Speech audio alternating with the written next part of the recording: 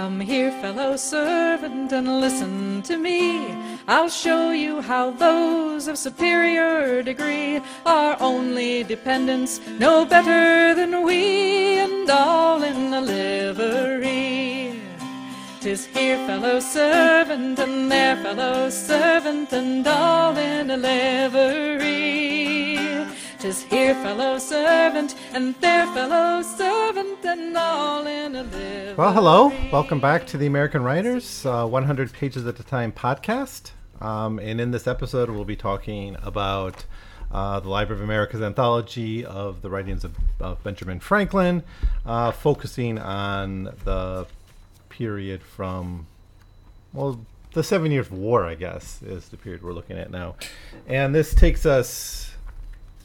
Well, it's a little bit of a weird section. We got a few more documents to talk about before he went to London in 1757, and that's what we'll do in the next two episodes, is talk about his time in London, which takes us from 1757 till the outbreak of the American Revolution, when he, of course, returns to the United States to serve on the Continental Congress.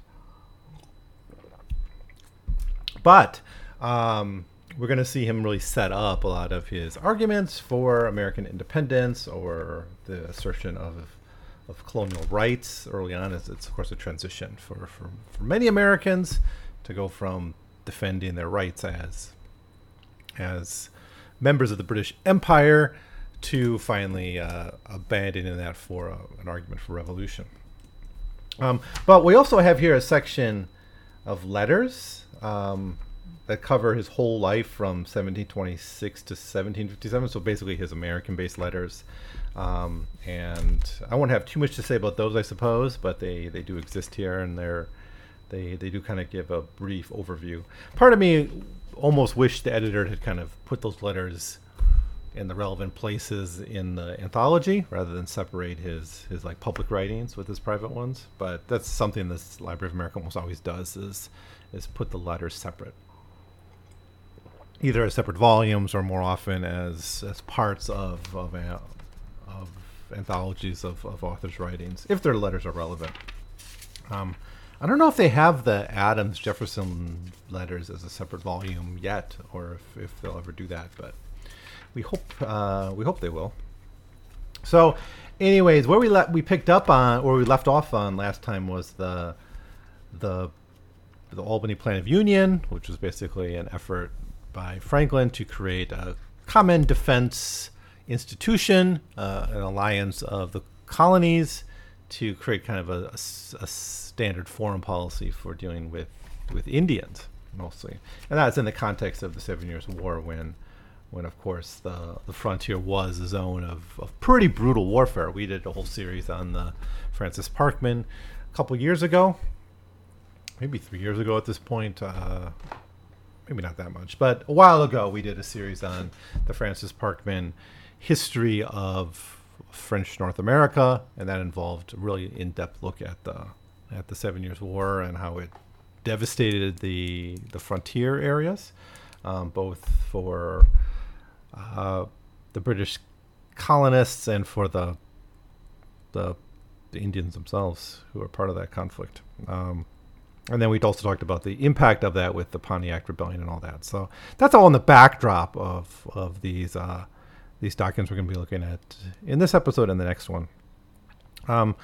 But certainly, as we see with the Albany Plan of Union, his thinking is, how do we assert and how do we define America's place in the British Empire and their various rights? So, of course, we got the one argument he was making way back in 1754, which is pretty early, is taxation without representation. And again, if you've taken your U.S. history courses, even your middle school history courses should have went over this, is the argument about taxation without representation was based on the fact that the colonists did not have representation in Parliament. They were so-called virtually represented, but they were subject to all sorts of taxes, right? And there's all the distinction between like taxes that came from regulating commerce and those direct taxes. And of course, Franklin, when he was in England, was a opponent of the stamp tax, which was one of those direct taxes. But here he's making a general argument in the context of the 7 Years' War about the burdens of the war being placed on the colonists without any representation. So his argument in this document is a series of like letters to Governor William Shirley, written for the London Chronicle. And some of these are dated 1766. There's like an addendum to them later on, but I think the bulk of it, this text, comes from 1754, right after the Albany Plan of Union. Or maybe it was reprinted in 1766. I think that's what happened. It was originally written in 1754 and then printed in 1766 to the London Chronicle. The argument is essentially and obviously that's a very different period of time when that's being reprinted. Franklin is in London. He is in London doing various things, but he is functioning as an advocate for the colonists in the higher echelons of power in England. And he some did support the colonist positions and listed them, but he's using the press in London to do that. But we'll get to that next time. But the argument here essentially is we are loyal by not allowing us, and we're willing to pay taxes, and by not allowing us to have representation, you are distrustful of that loyalty, and therefore don't take seriously our feelings about our place in the British Empire. Now, given this essentially makes the colonists subject people, even makes this comparison directly in the context of the 7 Years' War, saying that compelling the colonies to pay money without their consent would be rather like raising contributions in an enemy country than taxing the Englishmen for their own public benefit. That it would be treating them as a conquered people and not as true British subjects. That a tax laid by the representatives of the colonists might easily be lessened as the occasion should lessen, but one being laid by Parliament under the influence of the representation made by governors would probably be kept up and continued for the benefit of governors to the grievous burden and discouragement of the colonies and preventing their growth and increase. End quote. So there's a lot to unpack there. Nothing very complicated. But of course, I often hear people say things like, well, these taxes weren't very high. It was like the colonists were throwing a temper tantrum over a really low tax. And while it's true that the taxes were low, that wasn't the heart of the argument. The argument was closer to this, that if we have representation, we can negotiate. We can see a tax withdrawn or limited or reduced or reformed in some way. And there's an incentive for Parliament then to make wise choices in how they tax people who are represented. If you're not, it's just like how you might tax a conquered people. You wouldn't care about their opinion because their opinions wouldn't matter in your decision making in any way. So, as I said, this document is pretty straightforward, and it's a good statement, I think, of the revolutionary colonial opinion about taxation with representation, and it's notable that Benjamin Franklin was quite early in these making these cases, and in the context of a war. I think that's significant too. He's not doing it in peacetime; he's doing it at a time when taxes were likely to increase, and that's of course what happens right after the war. It's when you have the colonial crisis and the imposition of new taxes on the colonists. So he's kind of seeing the future here. Now, 1766, of course, is the Stamp Act crisis period. Well, it's a year after the repeal or so. About a year, maybe less than a year after. It's after the repeal of the Stamp Act. But this is, again, for British. It's being reprinted for British audiences in 1766. The next document we have is the dialogue between X, Y, and Z concerning the present state affairs in Pennsylvania. This was published as most of these documents have been, in the Pennsylvania Gazette. So this is a defense of Franklin's Militia Act of 1755, and the background on this may be less familiar to most of you, was it essentially created the first organized, centrally controlled military in Pennsylvania history, and I think maybe American history. Prior to this, militias existed, of course, but they were more informal, and they would serve in these colonial conflicts between France and Britain, but they were ad hoc creations. And what Franklin wanted was the creation of something more regular. So he was just worried that because there wasn't enough like central control. He's still calling for a volunteer militia here. He's not saying like he's not calling for conscription, but he is saying that militia needs to be more regularly organized, more to have more discipline if it's going to be an effective military force. So I did a little bit of outside reading on this Militia Act, and it's basically coming from military weakness among that militia. And of course, Pennsylvania has a pretty long frontier with Native Americans, and it was the center of a lot of fighting in the 7 Years' War. So so some of the things that were given is like the governor could create like general court martials for militia members, and those kinds of things. So it's a lot of it's about discipline in the military, even though it's still a largely informal militia. Now, this was opposed, obviously, by people who saw this as an intrusion on liberties, I suppose. But so Ben Franklin writes this dialogue between X, Y, and Z concerning the present state of affairs in Pennsylvania, which is largely a defense, as I said, of the Militia Act, and it's written as a dialogue between these three people, basically talking about like, hey, did you hear about the Militia Act? What do you think of that? And then the back and forth between the different members as they detail what's in the law and what it does and what it doesn't do. It's actually a pretty effective way of communicating, it seems to me. But a lot of it, I would say the way it sounds here, this is still a very, very democratic institution that Franklin is suggesting here. He just doesn't want it to be quite so undisciplined in practice, because what's the point of having a militia if it's completely ineffectual? But a lot of it rests on the question of leadership. Like, do we trust the leaders? Who appoints the leaders? And what powers will they have? And so X here says, of all the officers appointed by governors were always men of merit and fully qualified for their post. It would be wrong even to hazard a popular election.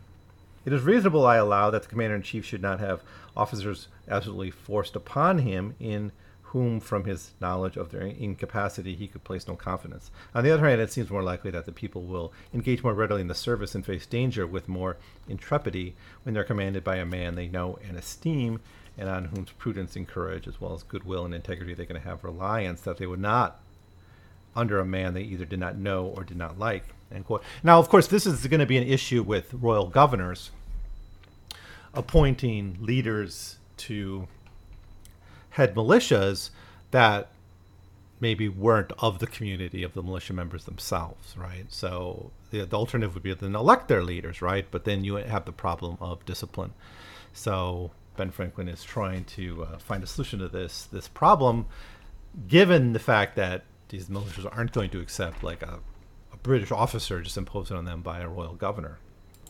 So he makes his defense, but there's some other really good things here that I think speak to Franklin's positions on colonial rights in general.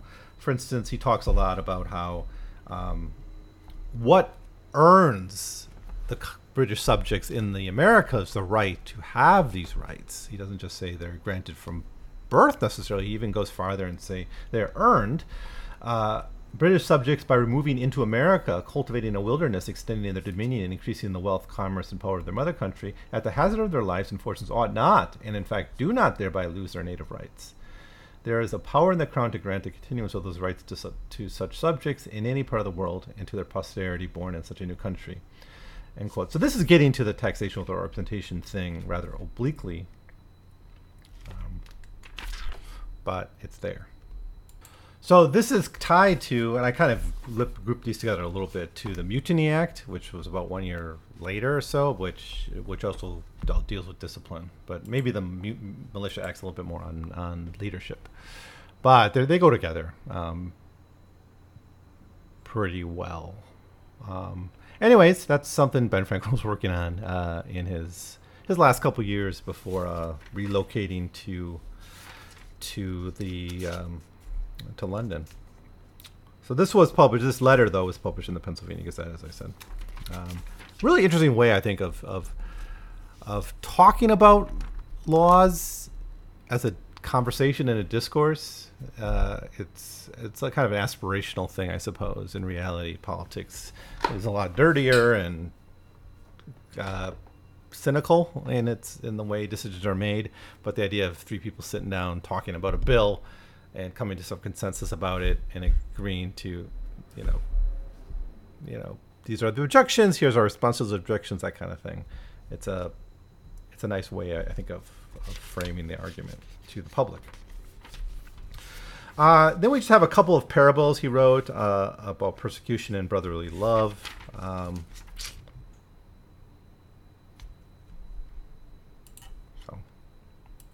So the first is the parable against persecution, which seems to be part of a larger book because it's called chapter 27, but it's written in 1755.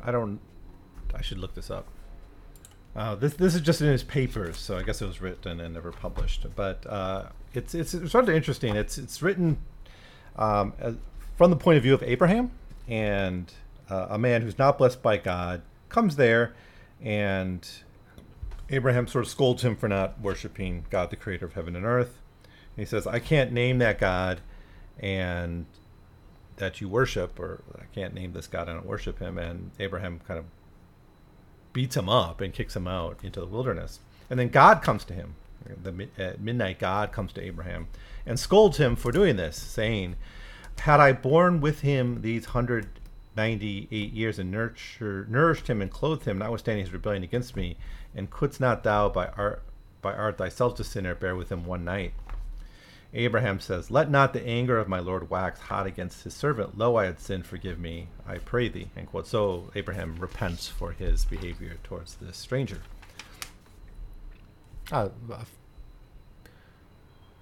Yeah, pretty straightforward argument for religious tolerance. So then we get a story involving this is a parable on brotherly love with like Simon and Judah and all these like Genesis characters, which I can't keep track of. Jacob, Joseph, these people, this family.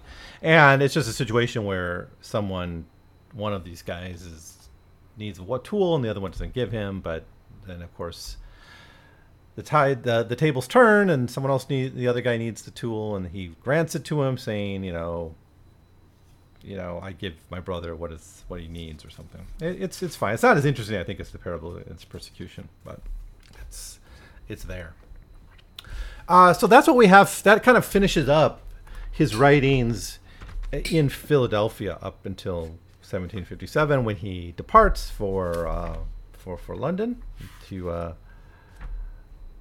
I think he goes there on a journalism thing. He goes there as a journalist, and that's how he functions. But he ends up getting involved in politics, of course, and in public life in London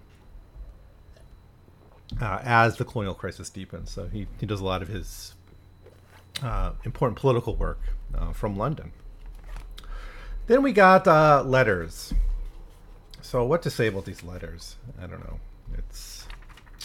There's a bunch of them. So it's fun to see him talking to people like George Whitefield. There's quite a few of these are written to George Whitefield when he started building his friendship with George Whitefield. And we see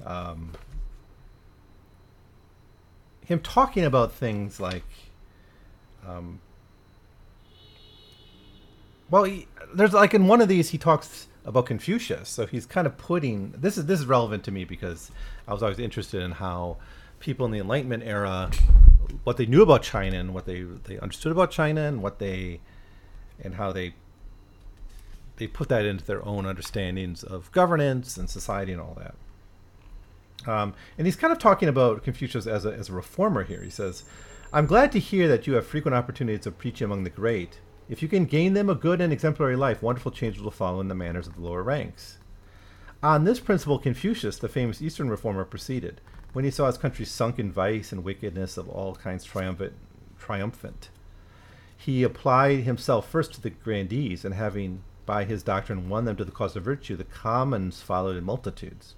The mode has a wonderful influence on mankind, and there are numbers that perhaps fear less the beings of hell than being out of fashion. Our more Western reformations began with ignorant mob, and when numbers of them were gained, interest in party views drew in the wise and great. Where both methods can be used, reformations are likely to be more speedy, or that some method can be found to make them more lasting.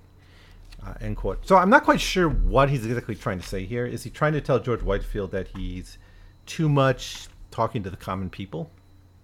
I guess that's what he's trying to say here, is that you're appealing to the religious sentiments of the commoners, but look at Confucius. He was able to make a much more effective Reformation by going more top down, right? And I don't know how historically, I guess that is historically true if you just read the text, right?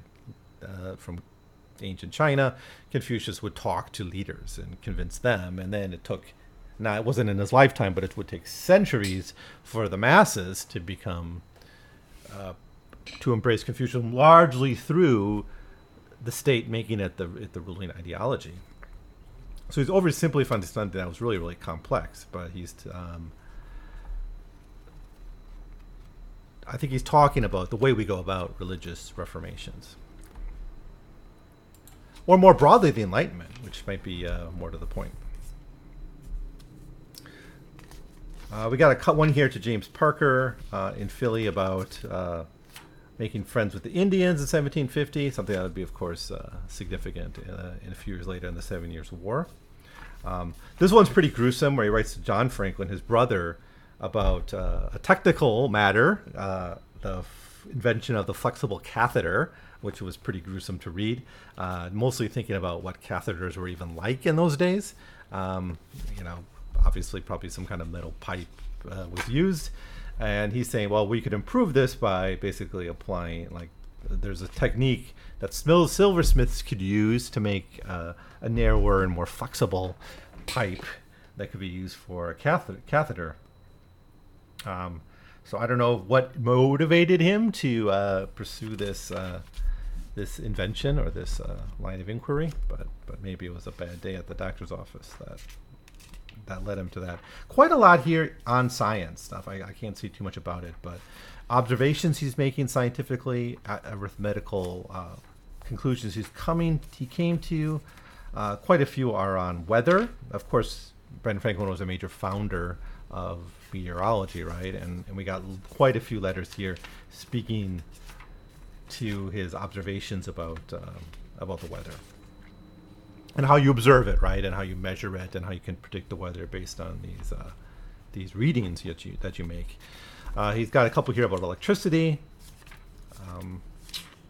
So there's a lot of that. So if you're interested in Franklin's scientific perspectives, I think these are interesting to read. But to be honest, I didn't take the closest look at some of those. He wrote one to a guy named Peter Collinson, and frankly, I didn't look up half of these names, but about the support of the poor. And this is, it's significant from an 18th century point of view. Obviously, we're not getting a welfare state in any sense here, but he is making a distinction. He isn't falling for the 18th century normal opinion of the deserving poor basically are only orphans and old widows or something, right? And then pretty much anyone else is an undeserving poor that could be working if they just put forth effort. That's the common view of the poor laws in England and a lot of the welfare state stuff that existed in Britain and other colonies at the time did not go much beyond this idea that if you could work, you should be sent to a workhouse only if you're really if you're dependent in some way on others. Do you deserve any handouts? Nevertheless, he's a little bit better in some areas on that. He talks about things about having schools, about providing those kinds of things, maybe using militias to help provide welfare and jobs for people. So he's a little bit more, I think, moving towards a general policy of welfare, universal programs, if you will, but baby steps. But I think what's really most interesting about this document for me is that he talks about laziness. When he talks about laziness, how are you to prove people are lazy, right? Of course, some people say some people just are lazy. Others say it's a reflection of our conditions and our relationships and our, what are learning, and that's why you make a case for public schools, right? Hopefully you work that out to people. But what's our natural state, right? And of course, in the Enlightenment, people who were interested in natural state would look to Indians, wrongly doing so because those weren't state of nature societies.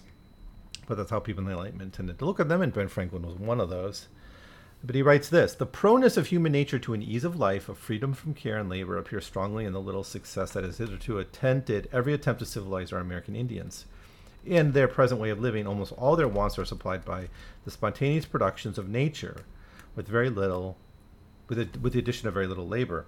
If hunting and fishing may indeed be called labor when the game is still plentiful, they visit us frequently and see the advantages that art, science, and compact society procure us, but they're not deficient in natural understanding, and yet they have never shown any inclination to change their manner of life for ours or to learn any of our arts. When an Indian child has been brought up among us, taught our language, and habituated to our customs, yet if he goes to see his relations and make one Indian ramble with them, there's no persuading him ever to return, and that this is not natural to them merely as Indians, but as men, is plain to see.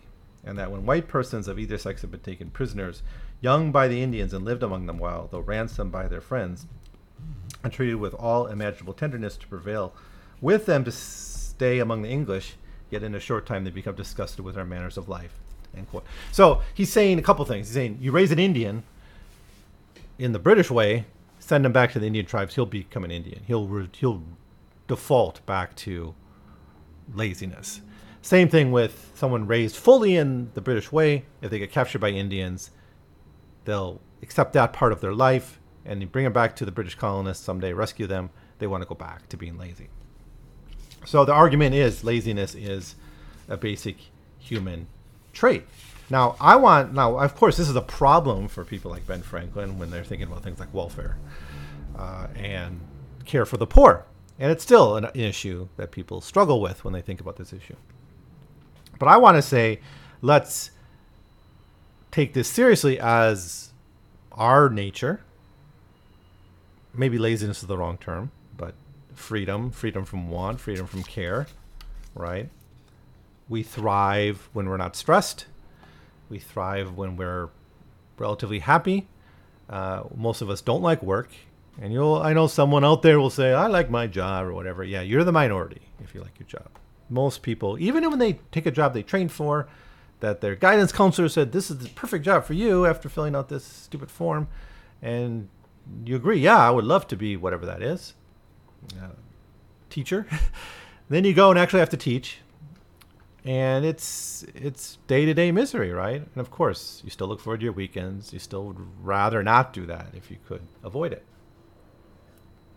So I want to know more about what it is about work that makes it so odious, and how could we improve it? So I'm thinking of things like Charles Fourier in France was struggling with this when he was coming up with the phalanx idea. Like, how can we make work palatable to people when it's clearly not?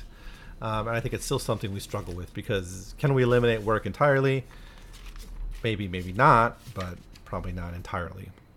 We're all going to have to do something we don't like from time to time, but at least in the short term. But how